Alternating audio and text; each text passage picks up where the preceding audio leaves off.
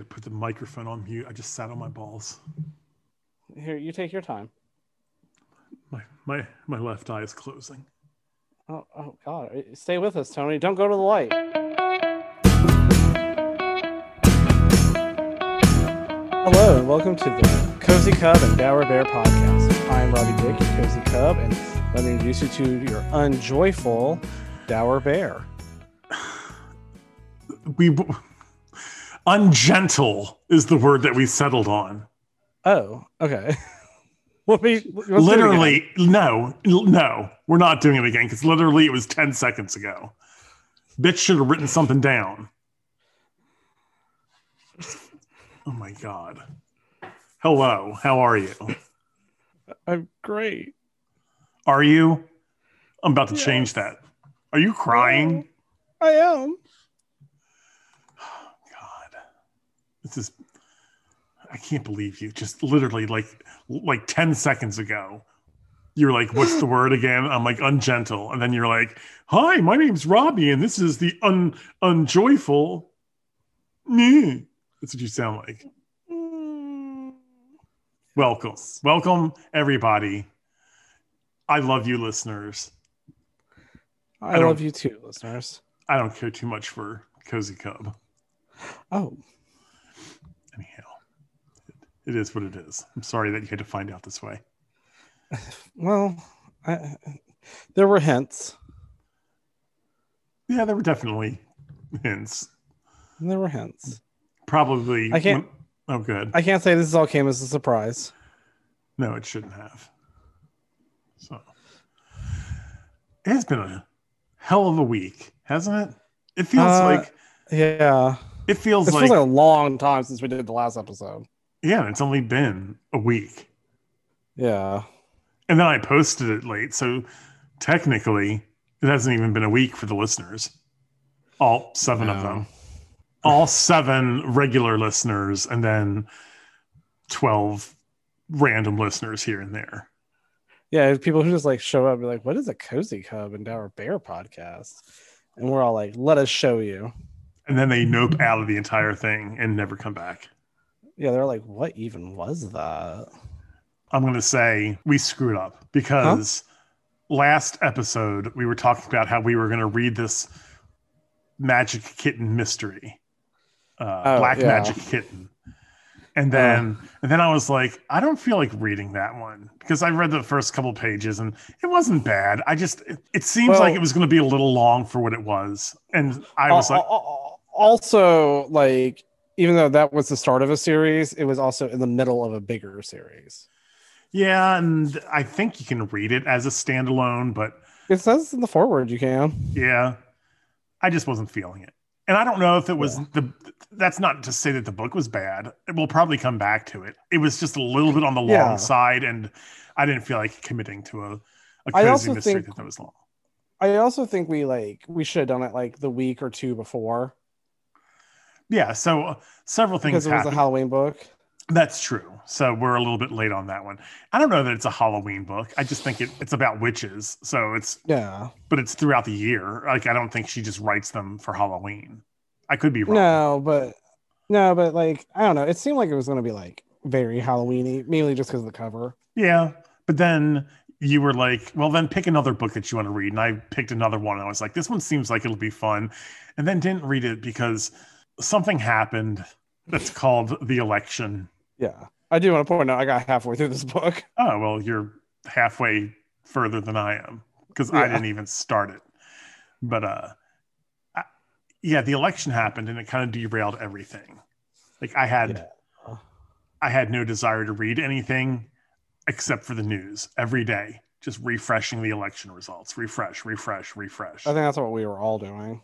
And it's over, but it's not over. We still have some stuff to get through apparently. But it's basically over. True, but there's just some fuckery that's going to happen. We all know it. Yeah. So. Oh yeah. Like there's going to be recounts. There's going to be lawsuits. Yeah. There's a lot that's going to happen between now and confirmation of the electoral votes. Well, I want to give a shout out to Rachel, who is one of our regular listeners. Shout out to Rachel, who actually, Yo, Rach. I was supposed to invite her to do this podcast, but this one was not the one that I intended for her to do. This is the one that we had to do because I didn't read the book.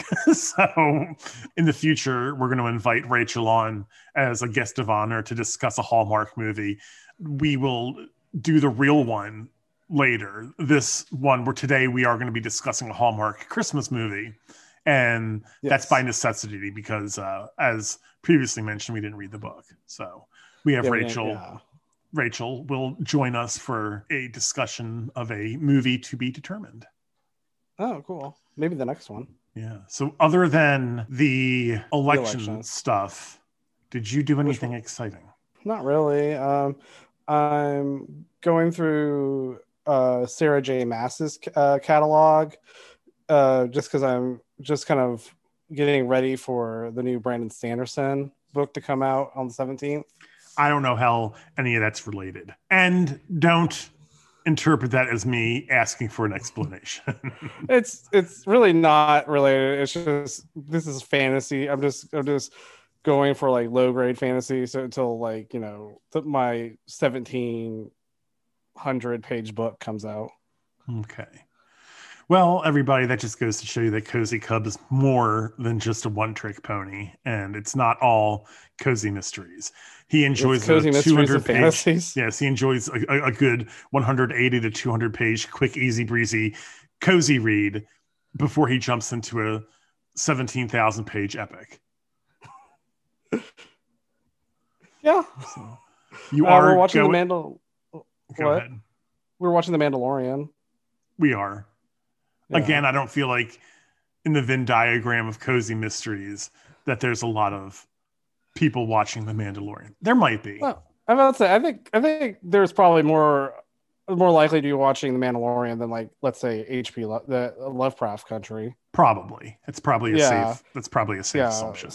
Yeah, Star Wars is a cultural phenomenon. I don't know if the Housewife set is really super into Star Wars. They might be, but it is on Disney Plus. So if you have kids, you're familiar with Disney Plus, and you might be watching it with the family. Yeah, I know of at least one housewife who loves Star Wars. The trip to Little Rock to go and get your new to you vehicle is coming up, so that should be exciting. You're finally going to get rid of the truck that you just spent more money than you should have to get it to pass inspection.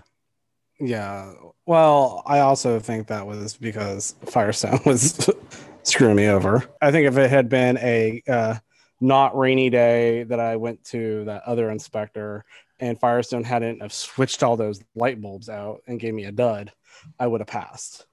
I don't have anything exciting. We're in the middle of COVID. That sucks. So there's nothing going on. This is how bad it is. Really. I watched YouTube videos of people bowling. No. Talk about the other thing you watch on YouTube. You're going to have to clarify. I don't know what the hell you're talking about. So the thing you showed me, the fox. Oh, I watched videos of, oh God, what was his name? Finnegan, the fox. Finnegan, the fox. Yeah. Apparently that meant a lot more to you, Robbie, than it did to me. I just enjoyed watching a domesticated fox play around. It was very cute. It was very cute. Yes, they make the cutest freaking noises, and they're adorable. But I know. So now Robbie wants a fox. That's what that boils down to. I mean, I don't know. I'd be very scared to own a fox. I mean, I think you could take them if they ever went cray-cray. They're not strong animals. I'm not worried about like the fox itself. I'm more worried about like the people around us if we owned a fox.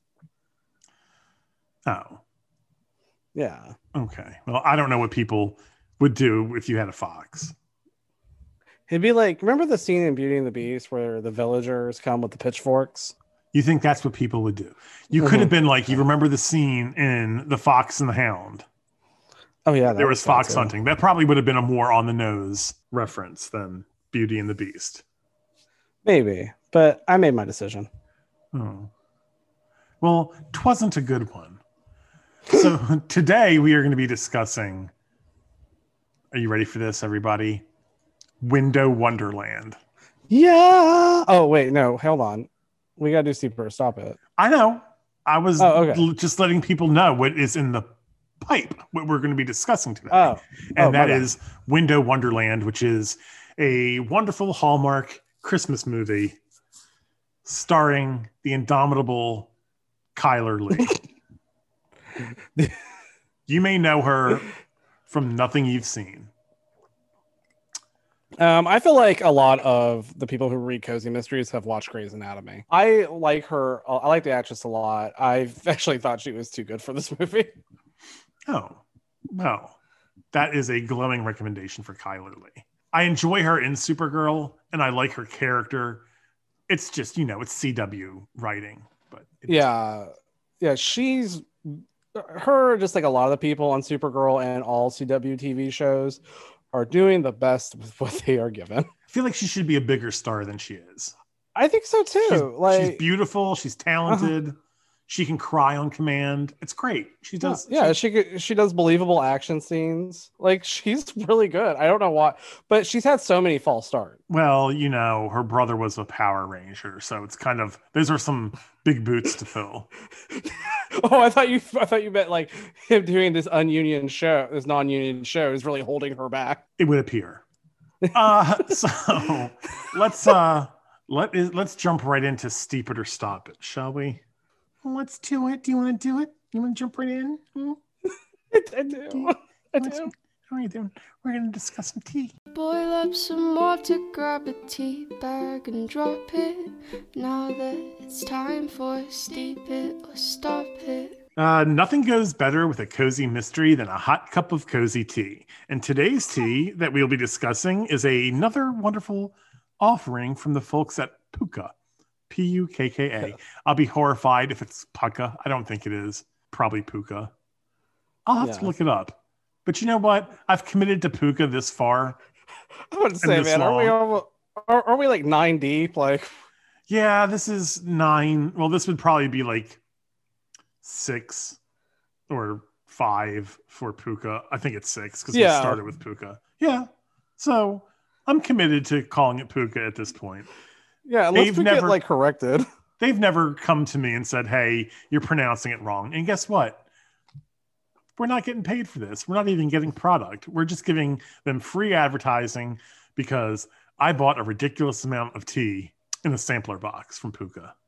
That is true. This tea is called Nighttime. I feel like whoever named this just got lazy. They were like, it's a tea that you can drink at night, so we're just going to call this Nighttime. It's similar to the folks at Celestial Seasonings who named theirs Sleepy Time. This tea is described as a dreamy blend of oat flower, lavender, and lime flower. This one doesn't say that it is decaffeinated.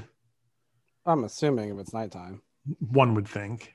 Yeah, unless it's like the episode of Golden Girls. Yes, this is naturally, on the back it says that it's naturally caffeine free. Okay. Which episode of the Golden Girls where she was taking when she was drinking like super caffeinated tea? Yes. Yeah. And then hadn't slept for days. Like for like weeks. So let's talk a little bit about the tea. Let me go ahead and give it its sniff to see what kind of bouquet we're dealing with here. Okay, this smells a lot like what was the tea that we did not last time because that was Earl Grey, but the one before that, the one that you couldn't get a flavor off of? No, the chamomile one. Oh, the chamomile. Yeah. Yeah. So actually, I know this isn't chamomile, but it has that same scent, that same. Oh, wait till you taste it. Oh boy. Okay. Well, let's go ahead. Yeah, I think I'll like it. Okay, but we're going to go ahead and jump right into this and take a taste and see. You're going to like the way you look. It's a very delicate flavor. It's very chamomile. It is very chamomile. And for not having chamomile in it, it's very identical to the chamomile tea that we drank. We were going to do another chamomile tea today. And then we're like, oh no, that would be too similar to the one we did last week. Let's do this nighttime blend. Eggs on our face. It's the exact same thing. Yeah, it's the exact profile. So this is going to be a quick one because we gave the other one a definite steep it. And yes, we're steeping it. Yeah, since it tastes exactly the same as the other tea. So that's that. I am so glad that we took the time to do this episode of Steep It or Stop It with the exact same fucking tasting tea as a tea previously. Steep it. Yes, Robbie, it's a steep it.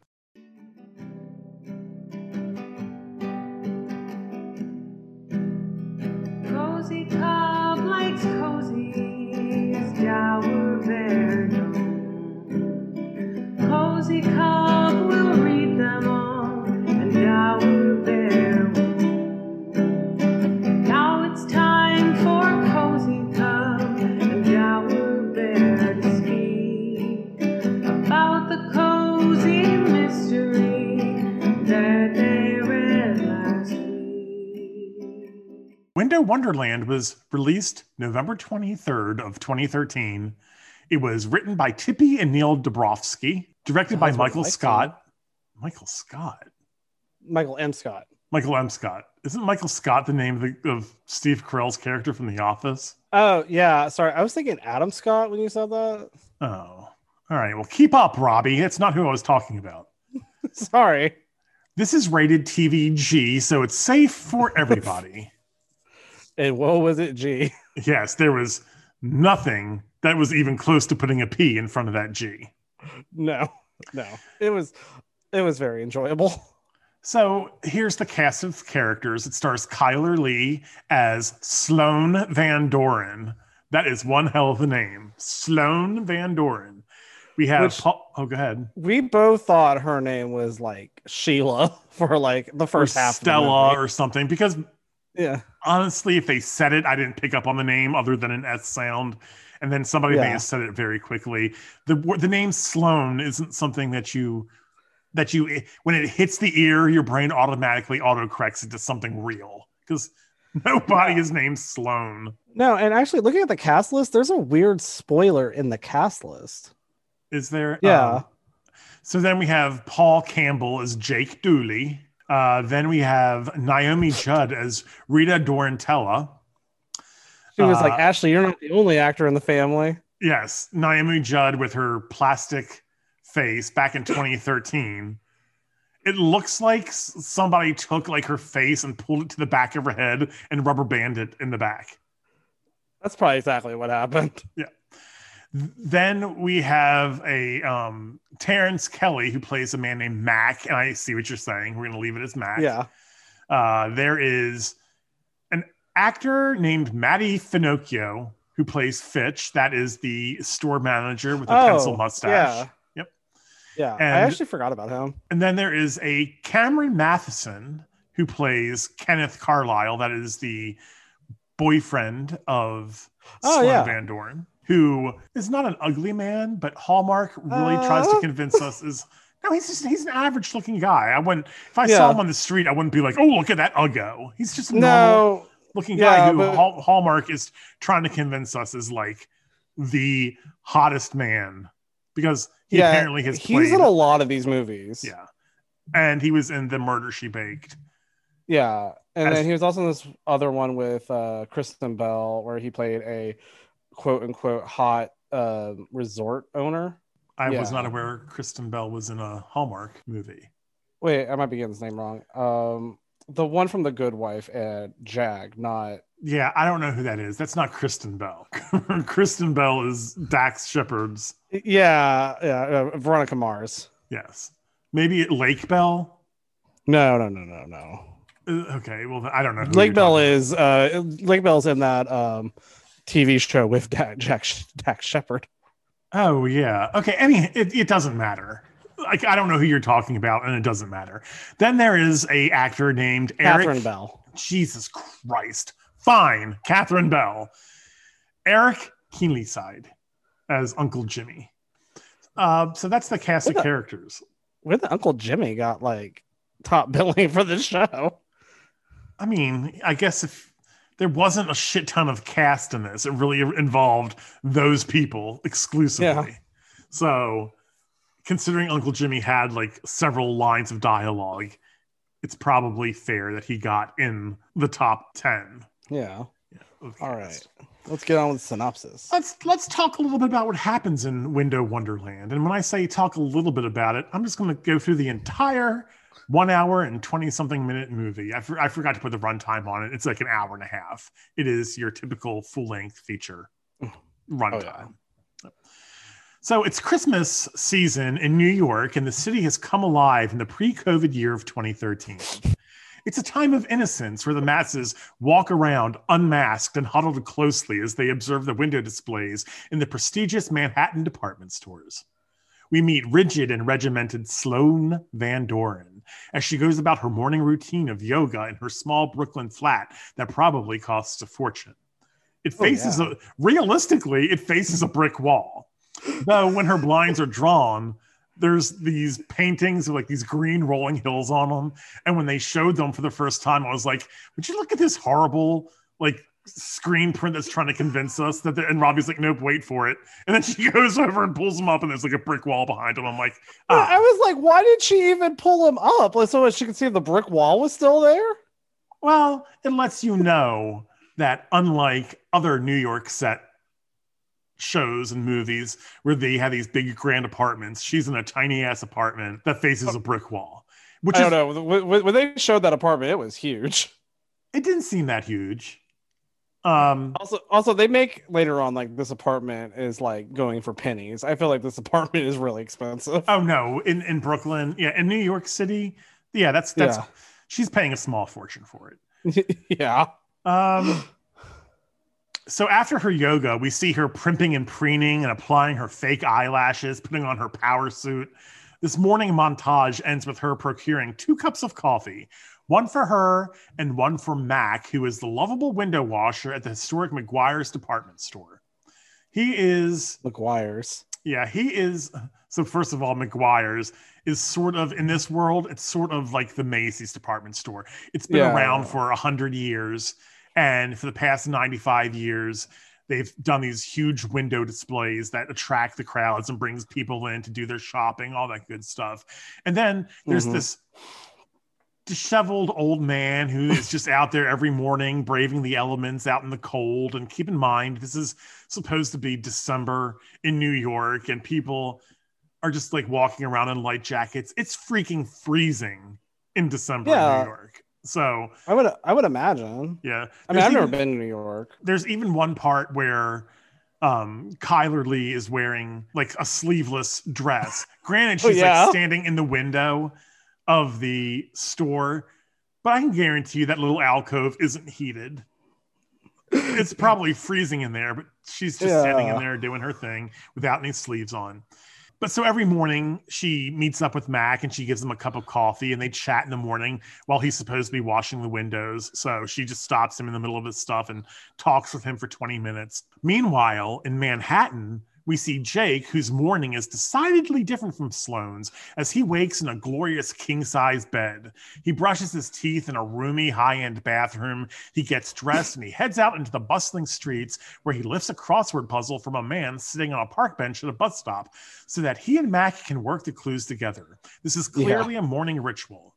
He's stumped on one clue and he approaches Mac and he's like, "Hey, Mac, give me a 9-letter word for Spanish moss." And Mac's like, mistletoe, because it's fucking Christmas in Hallmark world. So yeah, and this movie oddly revolves around mistletoe. All Christmas movies on Hallmark somehow involve mistletoe. Yeah, but so turns out Jake knows Mac as well, and in addition to Sloane buying Mac coffee, he and Jake do the crossword every morning together. So 2 lovely disparate people are friends with this lowly window washer. So both Jake and Sloane arrive at their basement office at McGuire's. They work in merchandising or marketing, I'm assuming. I don't know the exact department. Or it's they say it later, it's merchandising. Okay, or something. It's not entirely clear. We learn that Sloane has been there for 2 years, and Jake has been in the department for a couple months. And when you know, they're both vying for the newly opened position of window dresser because some ungrateful twat quit after years of creating fabulous scenes that charm and delight passersby, drawing big crowds into the store to conduct their so crucial holiday shopping. But she left and went to the competition. Yeah, Miss Jeffries. Miss Jeffries. The often spoken of, never seen Miss Jeffries. In Also, fact, I'm not quite sure if the woman's name is Miss Jeffries or the position's name is Miss Jeffries. yes, because they keep referring to the position as the new Miss Jeffries. Robbie, I'm pretty sure that's her name. Don't be stupid.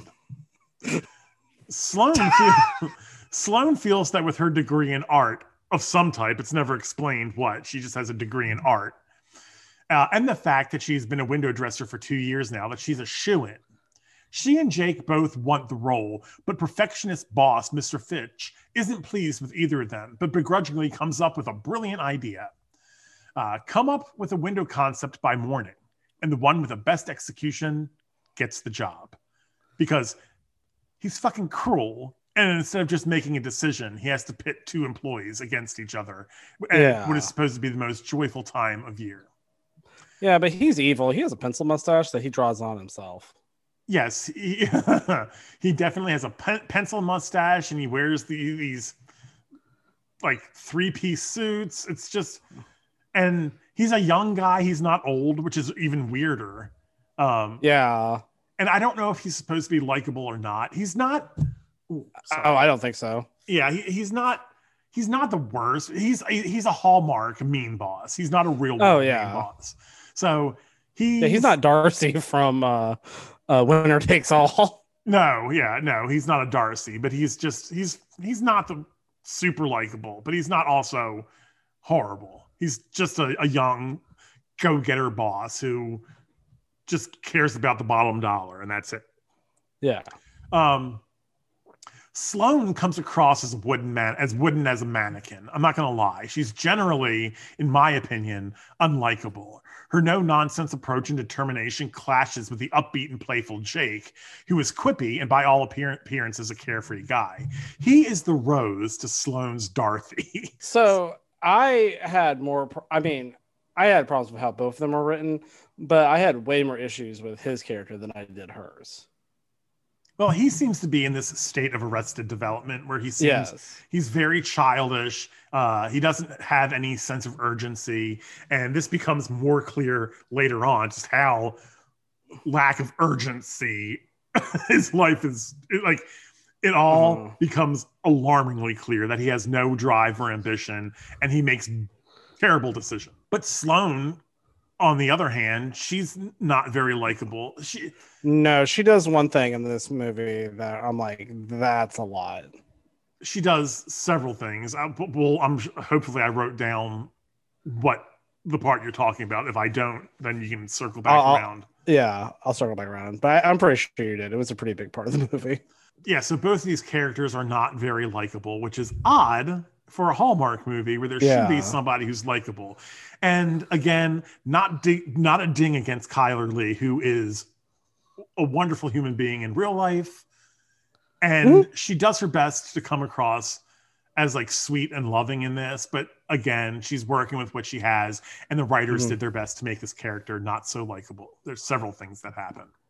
Yeah. So after work, outside at the store, a town car pulls up and the window rolls down, and we meet Kenneth Carlisle, Sloane's pretentious, white-collar executive boyfriend. He's a corporate executive and uses words like partners when discussing his coworkers, so he's obviously a hard human being by Hallmark standards. He has the fucking audacity to want to take her to Aspen for the holidays, which she turns down because window! Well, she's all like, hey, I have to work. And he's like, oh, yeah, your little window job. Yeah, so they give him these little digs to make him seem like a horrible person. I want to go on record and say he seems to genuinely care for her. He wants to spend time with her. He wants to be with her. And it's not his fault that he thinks the way that he does about her because, yes. Yeah, there's reasons. He thinks that they're on the same page. Mm-hmm. And he doesn't know they're living 2 different lives. Right. And that's not fair to him. And that's not fair to the character because it makes Hallmark is like, this guy is a jackass and you shouldn't like him. But he's not horrible. He wants to take her on vacations. He wants her to be a part of his life. He wants her to go to these functions and these dinners with him. He wants people to know that they're a couple. He's complimentary of her. Like he's not a bad guy. Like I was watching, and he this, actually does try to help her out in her career. yes, so he's doing all the right things, but for some reason, Hallmark's like, this guy's an asshole, and you shouldn't like him because he's corporate, and Hallmark is a giant corporation with money and power, and they want us to believe that people who work for corporations who have money and who have power are bad. It's one of the bigger television networks. Yeah. So Sloane spends all night workshopping her idea and mocking up designs complete with measurements. So, she's serious. Carefree Jake, however, spends all night doing nothing. But the next morning, to prove that he's some kind of savant, he quickly grabs a napkin and jots down his idea because he's a secret genius, everybody.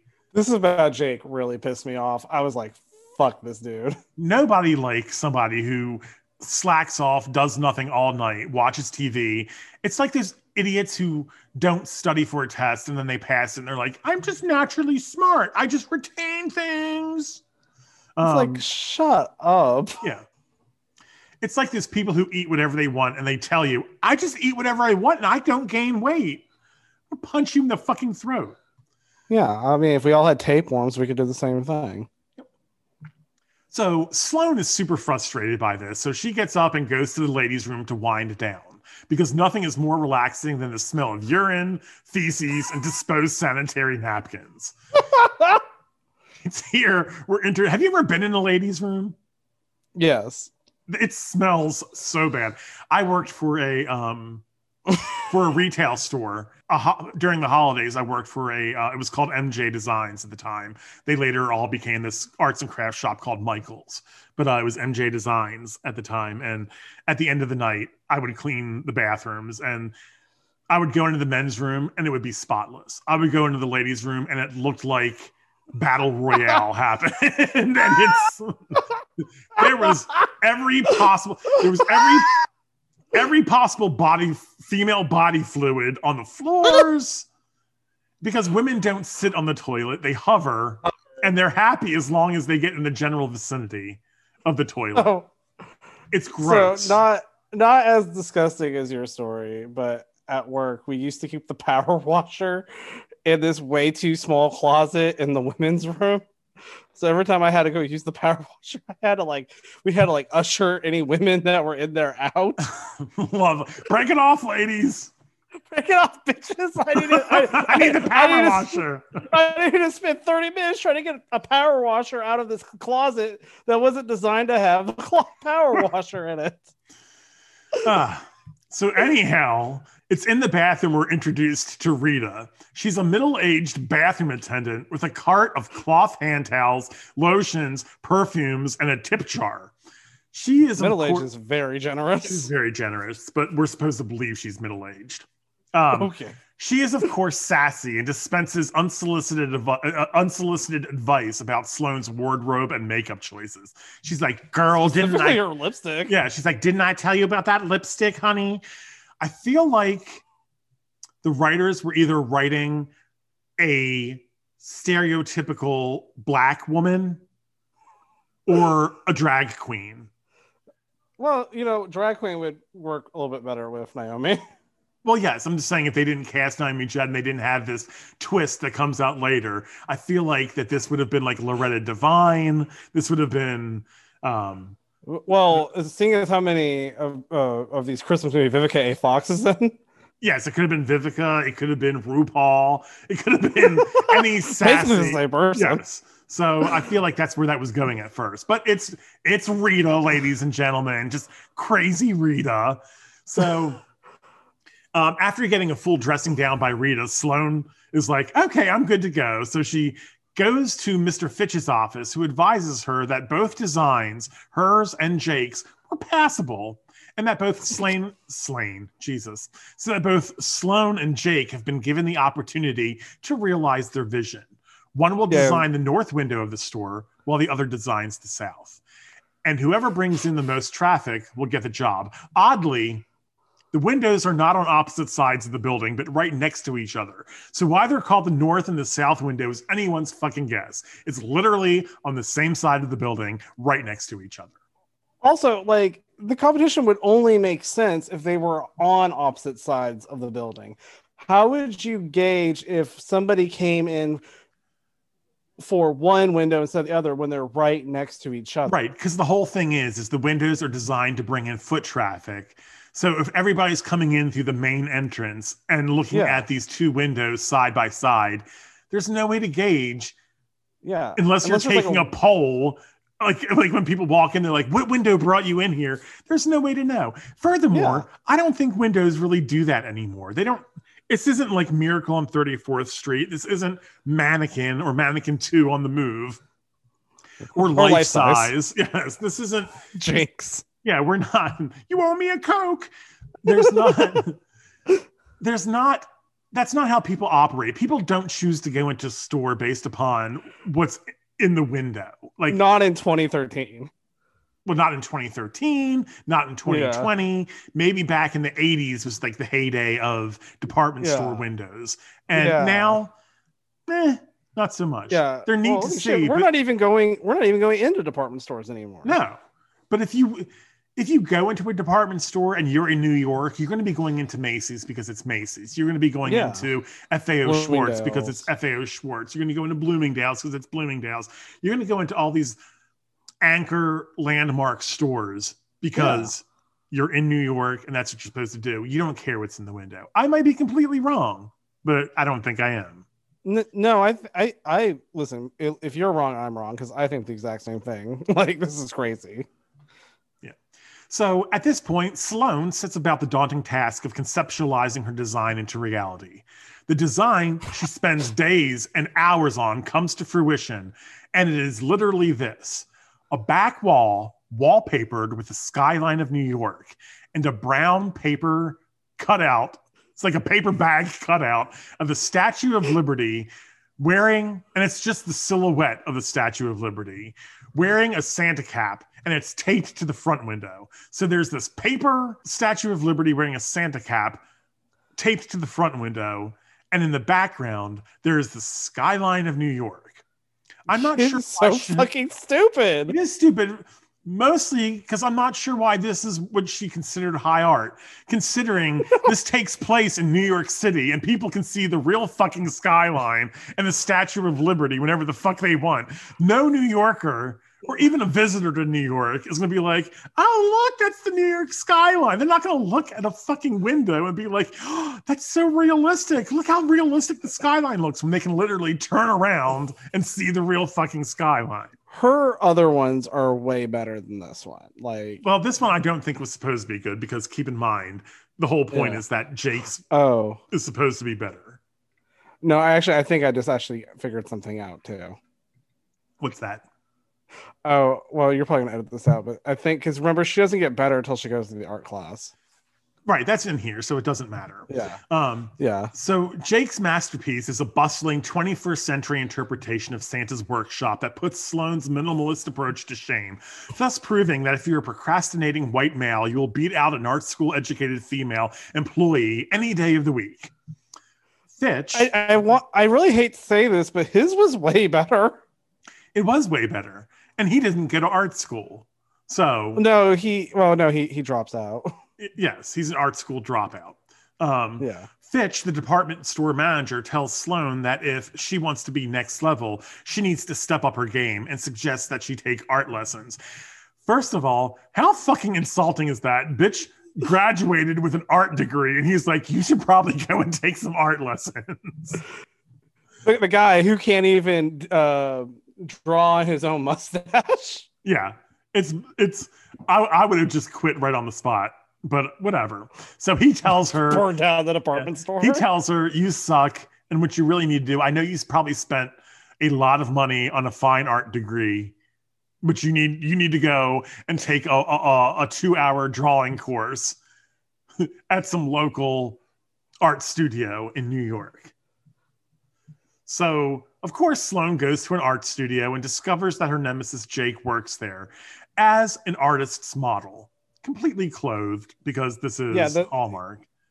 Yeah, the most clothed artist model on the planet. Yes, and because In the busiest and most congested city in the US, filled with art classes and studios, Sloane just happens to pick the very one in which Jake works, in quotes. I just did air quotes.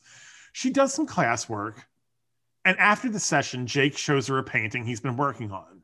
It's a mix of Thomas Kinkade and Norman Rockwell. It's fairly decent, but he decides to go compliment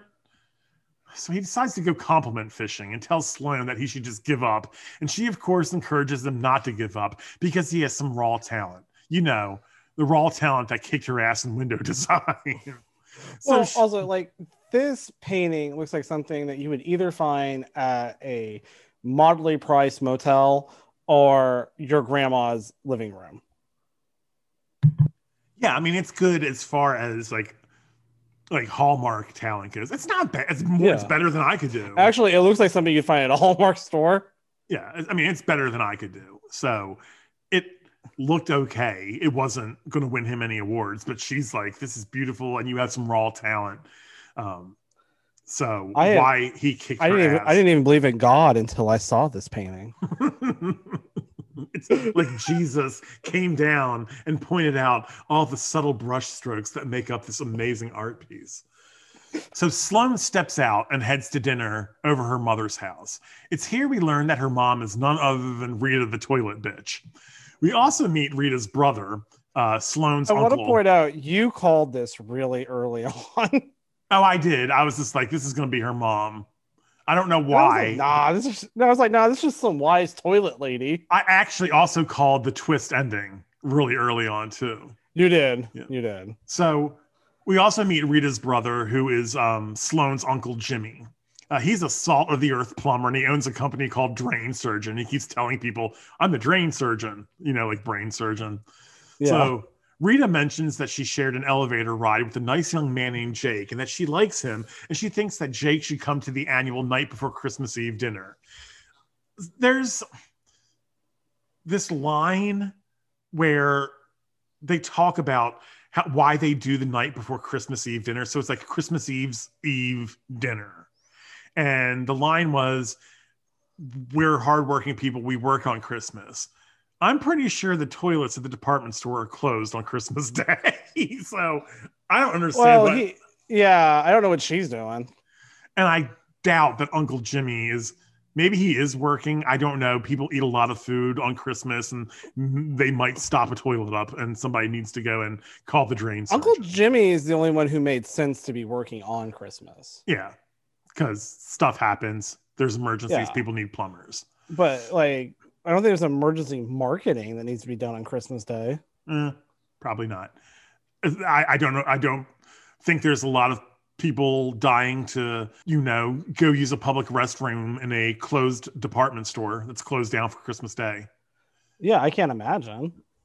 So Uncle Jimmy says, yeah, I think it's a great idea. You should definitely invite this Jake guy over. I'm making, what did he say? I'm making turducken.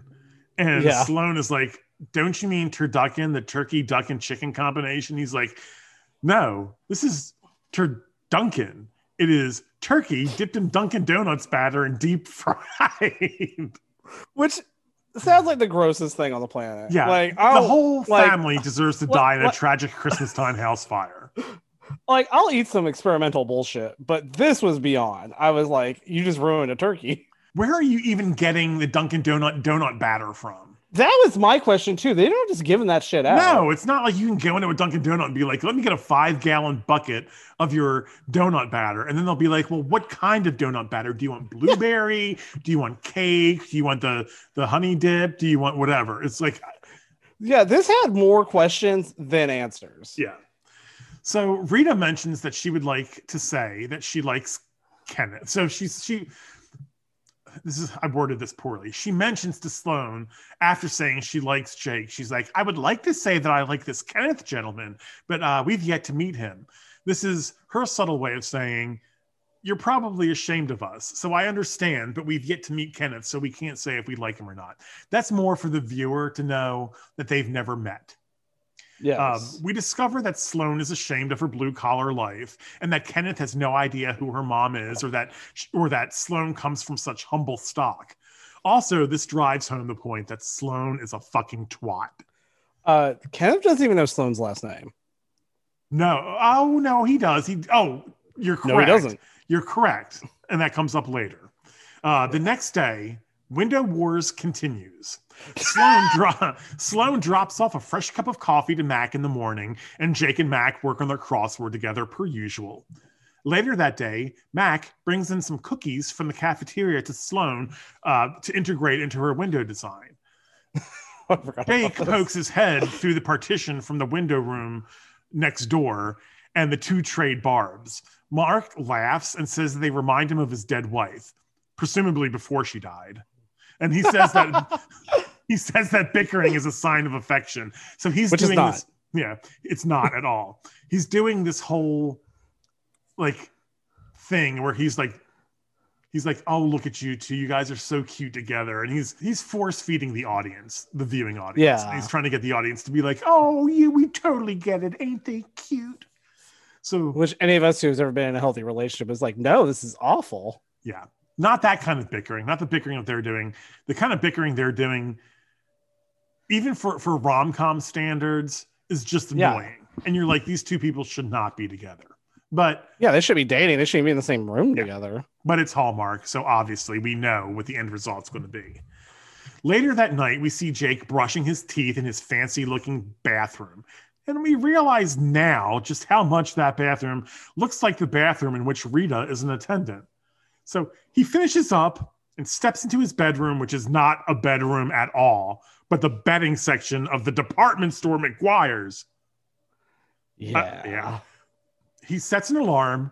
He crawls into bed. That's right, everybody. He lives in the store. And each morning he gets up before the crowds arrive, before the store opens for the public. He gets dressed. He goes outside. He steals a crossword puzzle and makes his way back to the store to do his crossword with the lovable window washer Mac. So you're probably going to bring up a lot of things that I get to in a little bit. So just shut the fuck up. Over the next few days, Jake continually mops the floor with Sloane in competition. Sloane complains to her boyfriend, Kenneth, and Kenneth mentions that it might be time for his dad to make another call to Old Man McGuire, the owner of the department store, of whom Kenneth's dad is a fellow club member. What club? Who the fuck knows? Rich People Club. Yeah, it's just the Rich White Man Club. Sloane is horrified to learn that it was this connection that resulted in her even getting a shot at the window to begin with. Everything Kenneth is doing seems pretty damn nice. But he's treated, again, like a cold-blooded asshole. Kenneth asks Sloane if she will accompany him to his firm's Christmas party. Having brushed him off several times already for several other functions, she relents. That evening, at the department store, Sloane gussies herself up and is leaving the store looking like $1 million when Jake sees her and tells her that she doesn't need to try so hard, that she's naturally a pretty woman, which I'm sure any woman wants to hear from some guy that she doesn't like. As she walks away to meet Kenneth, she sees Jake turn back around and head back toward the store. She's convinced that he's going to sabotage her window, so she follows him and discovers his horrifying secret that he lives in the store. Then, because misfortune is a motherfucker, the store goes into lockdown for the night with Sloane trapped inside with no cell phone signal. Why this giant department store has no cell phone signal, I don't know. It's probably in an old building that's made completely of stone. So chances are there probably is no cell phone signal. Well, also, I feel like she would already have known that this place didn't have cell phone signal since she's, there every day. Yeah. Oh, she did know because she had mentioned it earlier that there was no cell phone signal. Oh, okay. So yeah, that was just a throwaway line. So when she gets trapped, there's no cell phone signal. Like she has no way to call anybody, specifically Kenneth, to let him know, hey, I'm going to miss your party.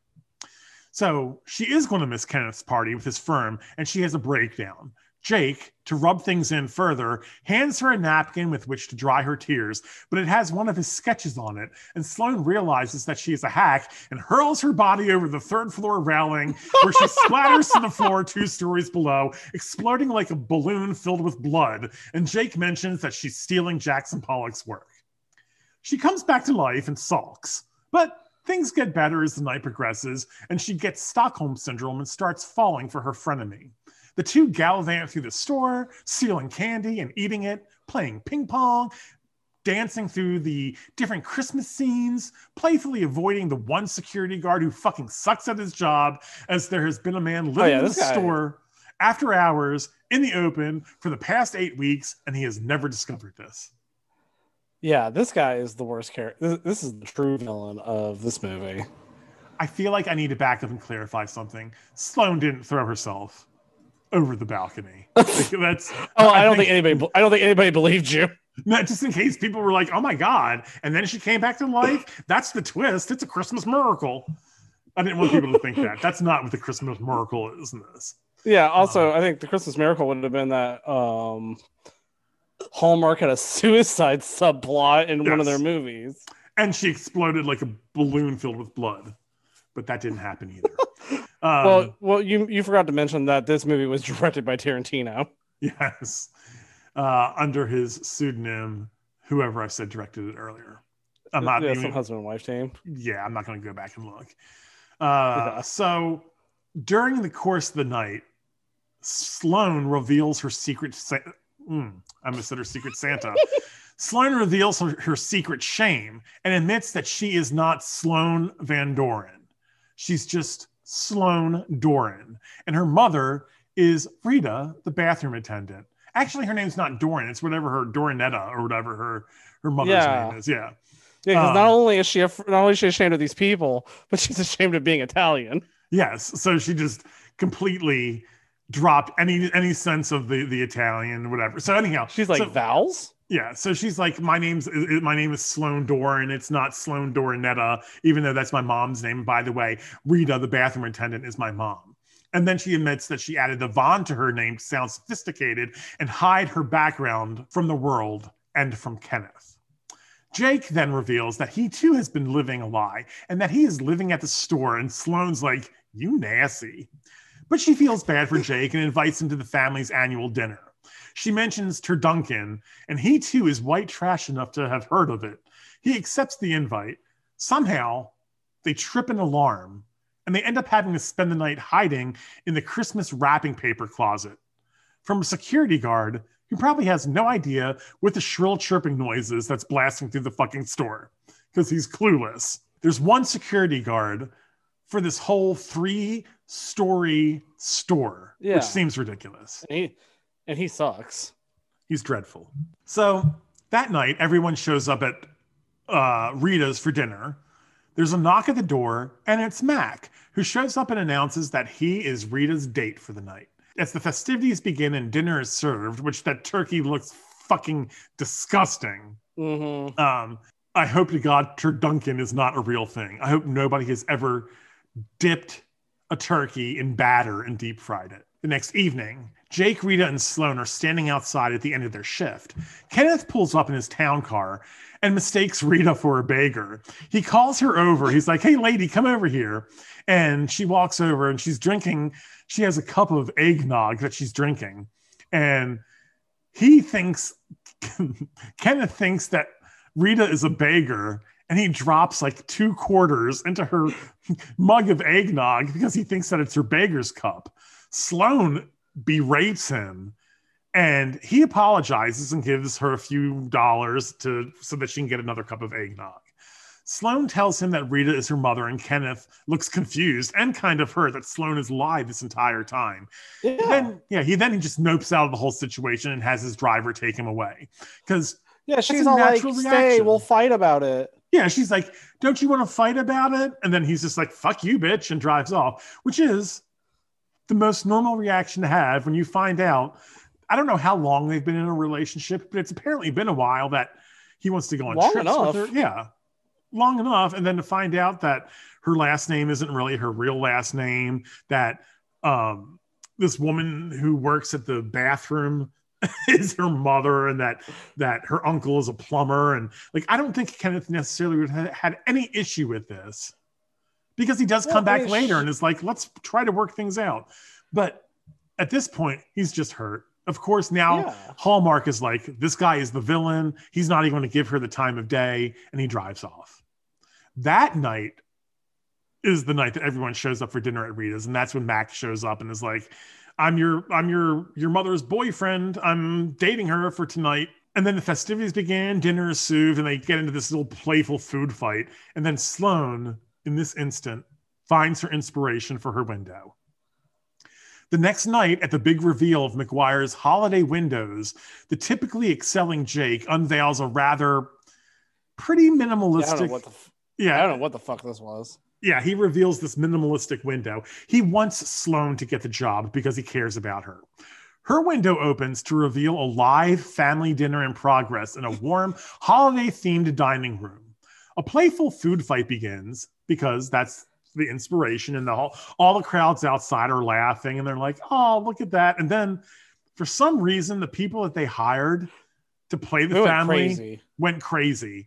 And they go psycho and literally start getting into a violent food fight. There's food smashing into the windows, bodies being thrown around. I don't even know what's happening at this point. Well, I have a lot of questions about this installation to begin with. So I'm like, this has to be here for like, I don't know the exact amount of time, but at least the whole day, right?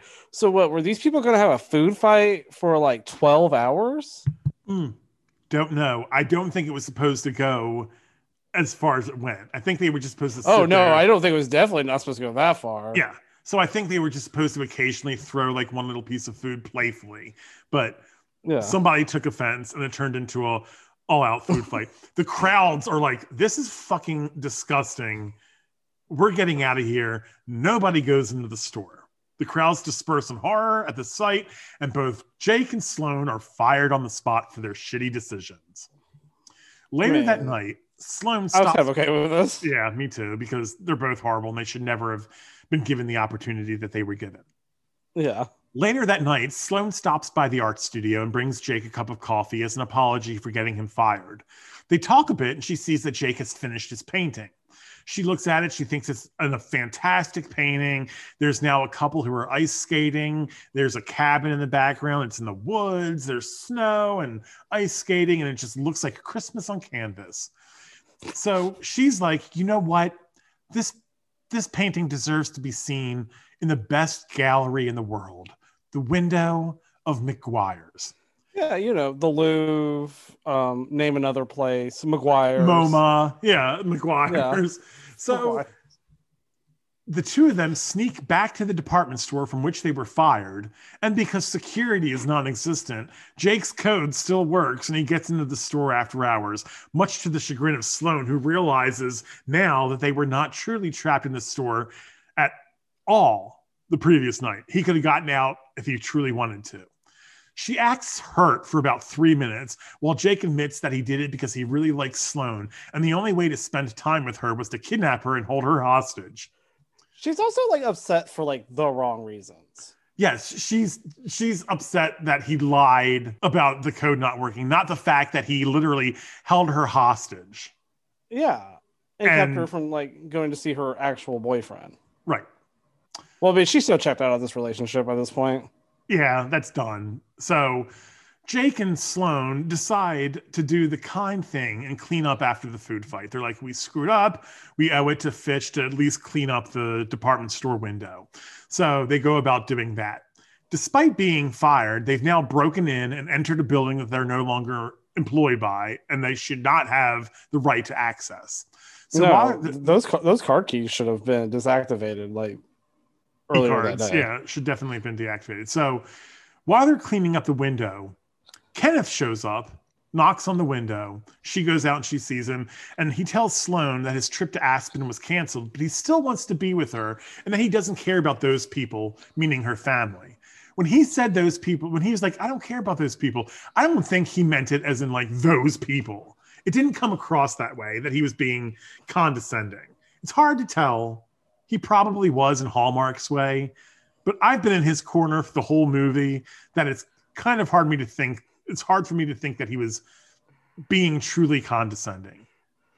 It comes across saying he doesn't care about her upbringing, that he just wants to be with her. Yeah, well, it's like, I kind of felt, so like, there's a lot of themes in this movie that were not explored because it was a Hallmark Christmas movie. But like, this man was not given the choice to react to any of this information organically. It was like all like dropped on his lap in a very dramatic way. So, and we're supposed to like hate him because he had a normal human reaction to his girlfriend live action catfishing him. She then, in the middle of him doing a mea culpa and saying, "Hey, can we give this another shot?" She's like, "You're wearing cologne." And then she's like, "Oh, you must have put it on for another woman." And he says, "Yeah, it's some friend at the office who I took as my +1." No, it was the woman who worked at the cologne counter. That's correct. Yeah, it was the woman who worked at the cologne counter, and I guess he took her as his +1 to the dinner party or something. Yeah, and since since she dropped off the face of the earth and had a complete emotional affair. Yes, she had a complete emotional affair, almost kissed Jake during their whole little trapped in the closet night. So he ended up taking, and you knew that Kenneth was familiar with the girl at the cologne counter. They interacted before. So it didn't seem like he made a poor choice, but he was like, I want somebody to go to this company dinner with me. And he even told her, it was a poor decision, but I wanted somebody to go with me. I wanted to have a +1, and I had no idea where you were. He says it was harmless, that they didn't do anything. He may be lying. I think we're supposed to believe that he's lying. But given the fact that all she's done is lie to him, I really don't feel bad for her. Yeah. And that's a problem. But anyhow, I don't think he did anything wrong. I think he legit just took her to dinner. Because, like I said, up until now, he does genuinely seem to care for Sloane. He's not using her. He's not mistreating her. He's actually treating her pretty darn well. So, who knows? But he's the Hallmark villain, so he's got to be horrible. So she unceremoniously just dumps Kenneth, despite her having spent the night with Jake and almost kissing him while having a full-blown emotional affair over the last few nights. Jake and Sloane spend all night finishing their window masterpiece as an apology to Finch in the store. As they leave, they trip the alarm and they're caught by the Popo, or the store security. I'm not sure who it was. But whoever it is, they have handcuffs, and they cuff both Jake and Sloane and make them stand by the store until backup arrives or the cops arrive. Who knows what they're waiting for. They were actual cops. It said NYPD. Yeah, so I don't know what they were waiting for. So they make them stand out front of the store in handcuffs until somebody shows up. A black sedan pulls up and the window rolls down. The security guard or the cop gets called over, and they lean into the car window and they talk to somebody for a few seconds. Then they return. The security guard or the cop returns to Sloane and Jake and tells them that they're free to go while removing the cuffs. The cuffs. They wonder who is in the sedan when the door opens and out steps an immaculately dressed Mac, who reveals that he is actually Mr. McGuire, the owner of the department store, Mac McGuire. And I don't think his name is really Mac. I think it's just short for McGuire. Yep. He basically says that he was never one for wealth and fortune, and that he loved being a salt of the earth type, and that he values friendships and kindness. And he appreciates that both Jack and Sloane have afforded him this type of kindness over the years. If I was Sloane, I would be I'd be so fucking pissed. I would be pissed because she's been buying this motherfucker coffee every day for 2 years. Or 4 years, or however long she's worked at the store. Yeah. Which begs the question, in all of her years working at the store, she's never met Mr. McGuire. Nobody in the store. Well, I don't think anybody has. He's the owner of like the biggest department store in this version of New York. In the world. Yeah. So somebody who works there should have known who Mr. McGuire was. There should have been a picture of him somewhere in the building. But who knows? It wasn't. Just by happenstance, nobody knew who he was. But, he's the owner. He's a multimillionaire, and he values his friendships that he formed with Jake and Sloane. Outside, a crowd gathers, and the new window is revealed. Jake's painting is the centerpiece of a beautiful traditional Christmas setting. Sloane and Jake are in the window scene as living mannequins. They realize they're standing under what? What are they standing under, Robbie? Mistletoe. Exactly. Full circle. Yes, they are now standing under mistletoe, and they kiss One Hallmark dry kiss on the lips as the spectators look on. Fitch comes into the room and tells them that they both got the job and a raise, and everyone lives You're both the new Miss Jeffers. Yes, Jeffries. you're both the new Miss Jeffries. You both get to work on Windows all year round, and everyone lives happily ever after for 7 more years until a pandemic ravages the country and McGuire's closes down, putting Sloan, Jake, and Rita out of work, and Max succumbs to the disease, I assume. Okay, so typically I legitly love these Hallmark movies and Hallmark content. I gotta say, I did not enjoy this movie that much, mainly because the 2 leads were so unlikable. I'm going to disagree. I enjoyed this one. Yes, they were. The main characters were unlikable. We flipped. I know. To me, it felt like a Christmas movie. It had winter. It was in New York. It had the shopping. It had Christmas adjacent music. It had Turduncan. It had Naomi Judd.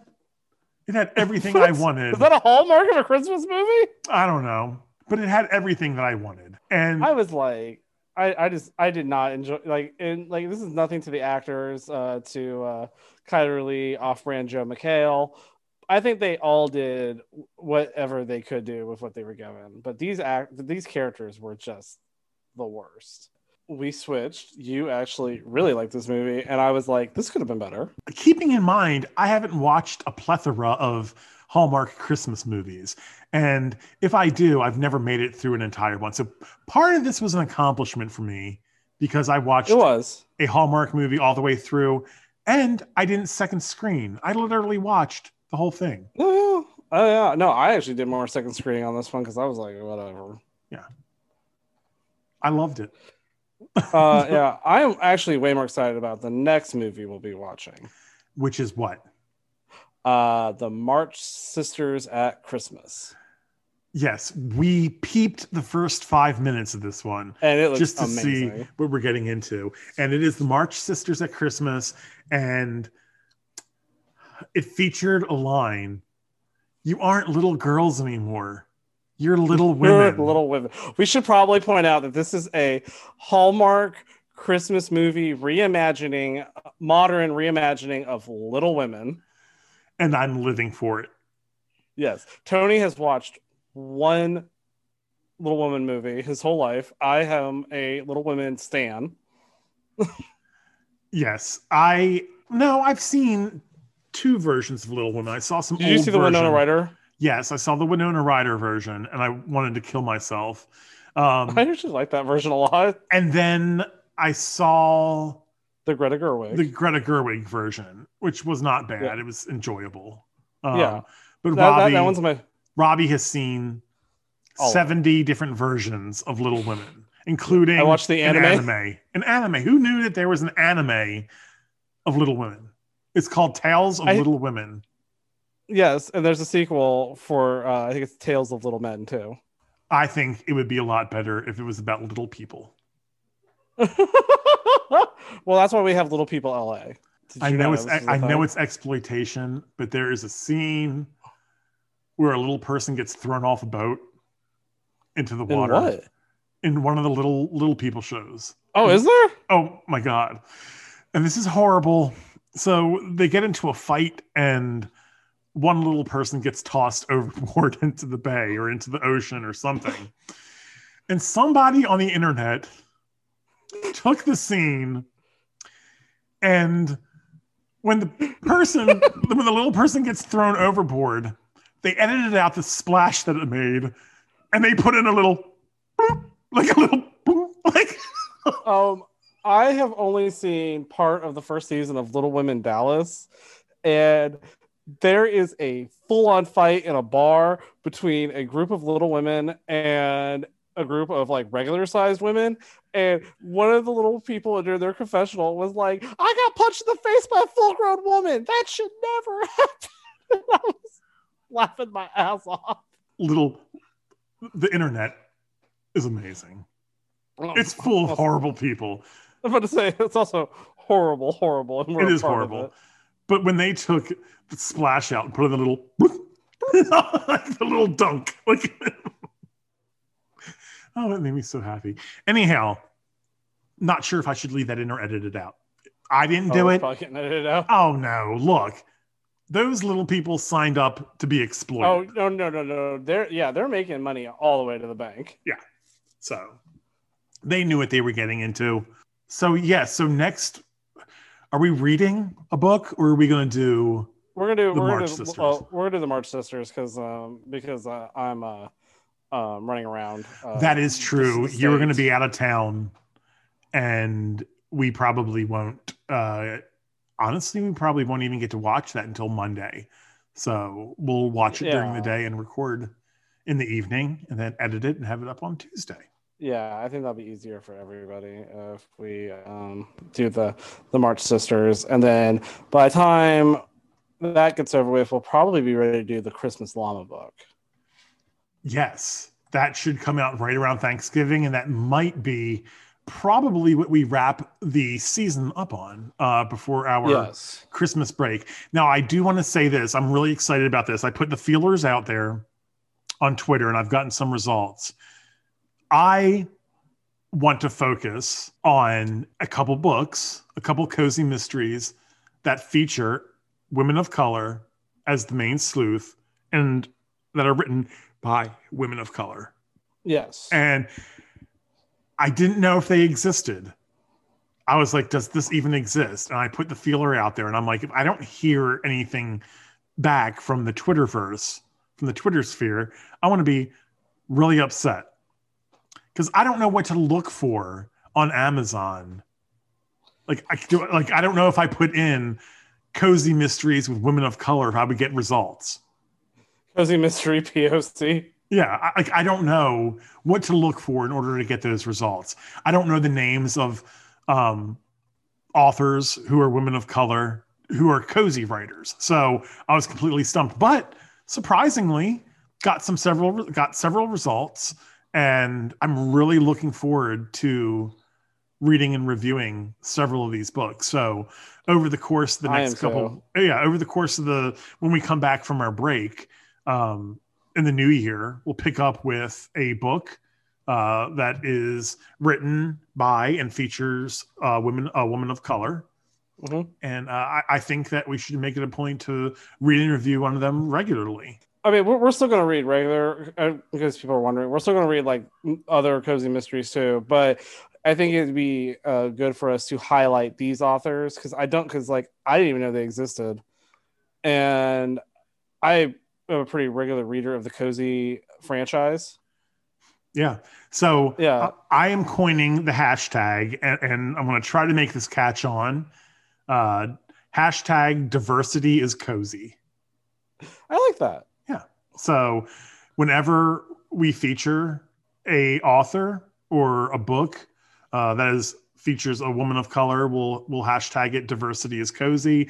Highly encourage you guys to, if you're out there and you're retweeting, or if you're an author or you're a reader and you're reading cozy mysteries featuring women of color written by women of color, please feel free to use diversity is cozy. We'll try to make that catch on.